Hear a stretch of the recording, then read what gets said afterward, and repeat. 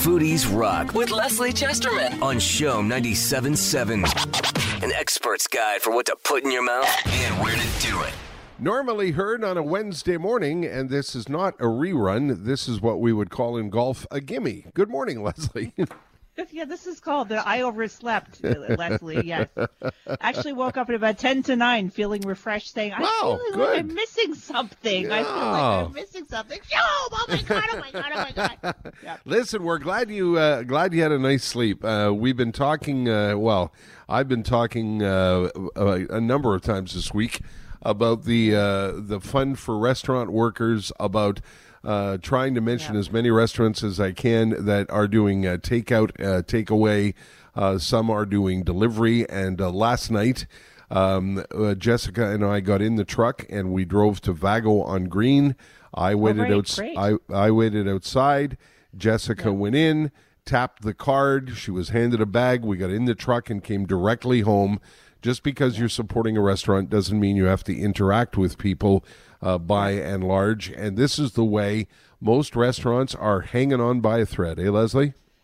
Yeah, and I got to say, a lot of them didn't want to at the beginning, and I think some more have jumped on to this. I know Antonio Park this week with my ex-husband, who's the chef owner of Café Bazin. They started, first of all, I know for Café Bazin, they have so much stock in their freezer that if they don't get rid of it, it's all at a loss. Wow. You know? So if we're talking about hundreds and hundreds of amazing croissants that have to be, something, and I think it's important for them to sell it because and another thing that's very interesting is you're seeing all these guys, not that they're not, but all these chefs are in the kitchen. I saw a picture of the Tokay people the other day, and Christine Lamarche, who's, usually the dining room manager at Tokay, is working at the counter at their new restaurant called Beaumont, where they're doing a lot of takeout stuff. That's that's at the edge of Park X and TMR, and they have a big counter every day, I think between 1 and 6, maybe 6 days a week. I know Sunday everything's closed.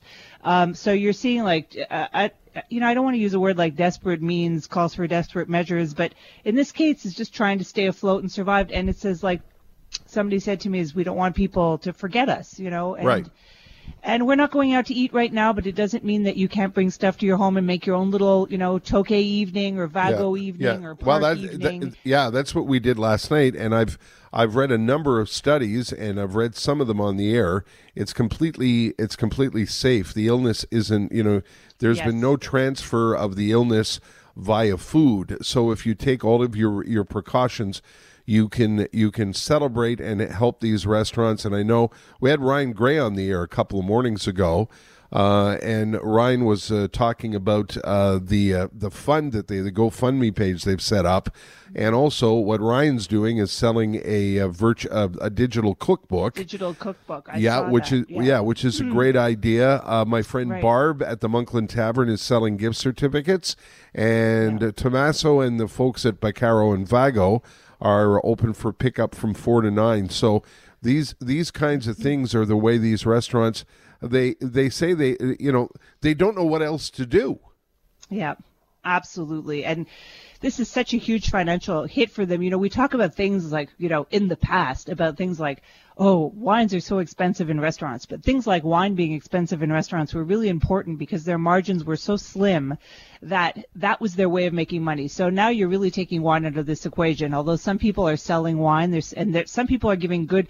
I got to say, when the first wine lists came out that were sold with food, because in Quebec you can actually buy wine if you get a takeout meal, a lot of the prices were high, and I'm seeing a lot of people like Graziella and L'Express, they really dropped their wine list prices because it's still expensive compared to the SAQ, but you're also getting the wine with your food, and you're getting wines also sometimes that aren't available at SAQ. They're kind of private imports, so they're a little bit different than what you usually find. Yeah. And I think it's also a way for them. They've got that capital sitting in their wine list, and it's also another way of them to make a bit of money. That list at L'Express is really something. When you posted it, and if you're not following Leslie Chesterman on social media, you should be.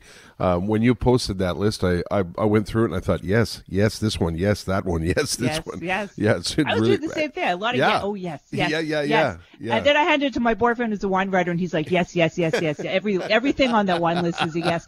Also, there's another thing that's going on, and this is not just in Montreal, but I've seen this a lot in places like New York, is that a lot of restaurants that are again, really trying to keep afloat are kind of setting up a grocery store in their restaurant. So instead of not just doing takeout meals, they're also selling flour, or they're selling vegetables, or there's also a great company here called Hector Larrivée that just recently, I think just yesterday, started delivering boxes of assorted fruit, vegetables, and meats.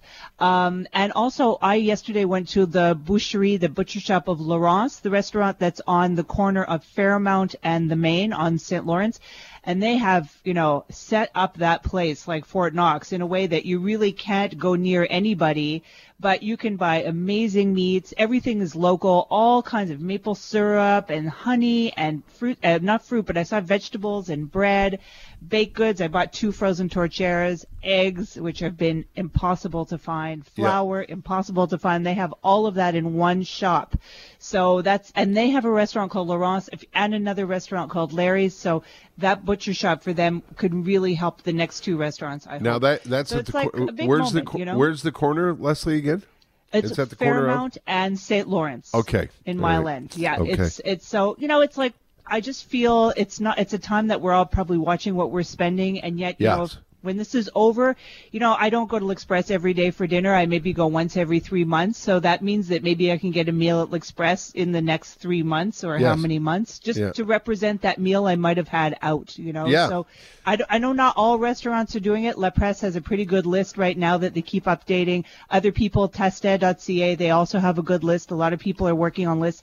I try to post one every once in a while, because I think sometimes when you see a big long list, it doesn't stand out as if you're just really focusing on one person at a time.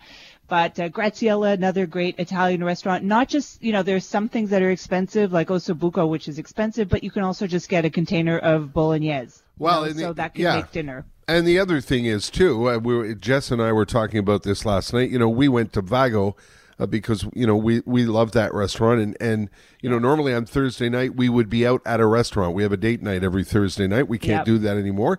But you don't have to, as you point out, you don't have to go to L'Express or Vago or Tokay or any of those places. You can call Green Spot and get a poutine and a couple of steamies and pick them up, because Green Spot is open for pickup. So I would happily do that. Yeah, me too. I might even do it above the others you mentioned. There you go. That. But yeah. Hey, and also, there's a weird thing that you kind of get sick of your own cooking. And I cook all the time. I've been posting recipes all the time, but there's one moment I'm like, I can't do it anymore. And I ate that sushi like I've never eaten sushi before, I'll tell you. Just inhaled the whole thing. So listen, people were excited that we were having you on. And here's an interesting question. We got a text from a listener. Said, could you ask Leslie Chesterman if it's true the number of pleats in a chef's hat is related directly to the number of egg dishes they've mastered? Is that? Oh my God! Is that internet claptrap, or is that a real thing? I've read a lot of things, but I wouldn't be surprised. But don't forget, there's always a new egg dish every day. Yeah. And nobody's wearing chef hats anymore. There's another thing too about all these guys doing, guys and girls and everybody doing takeout, is that this is gonna last. I think even no matter how we come back, I think a lot of restaurants are really going to be going towards doing a lot of takeout, because who knows how this is going to evolve. But and some of them are really killing it. I've seen pictures. Follow your favorite restaurant on Instagram. Look what they're up to. It's like, whoa, they're really producing.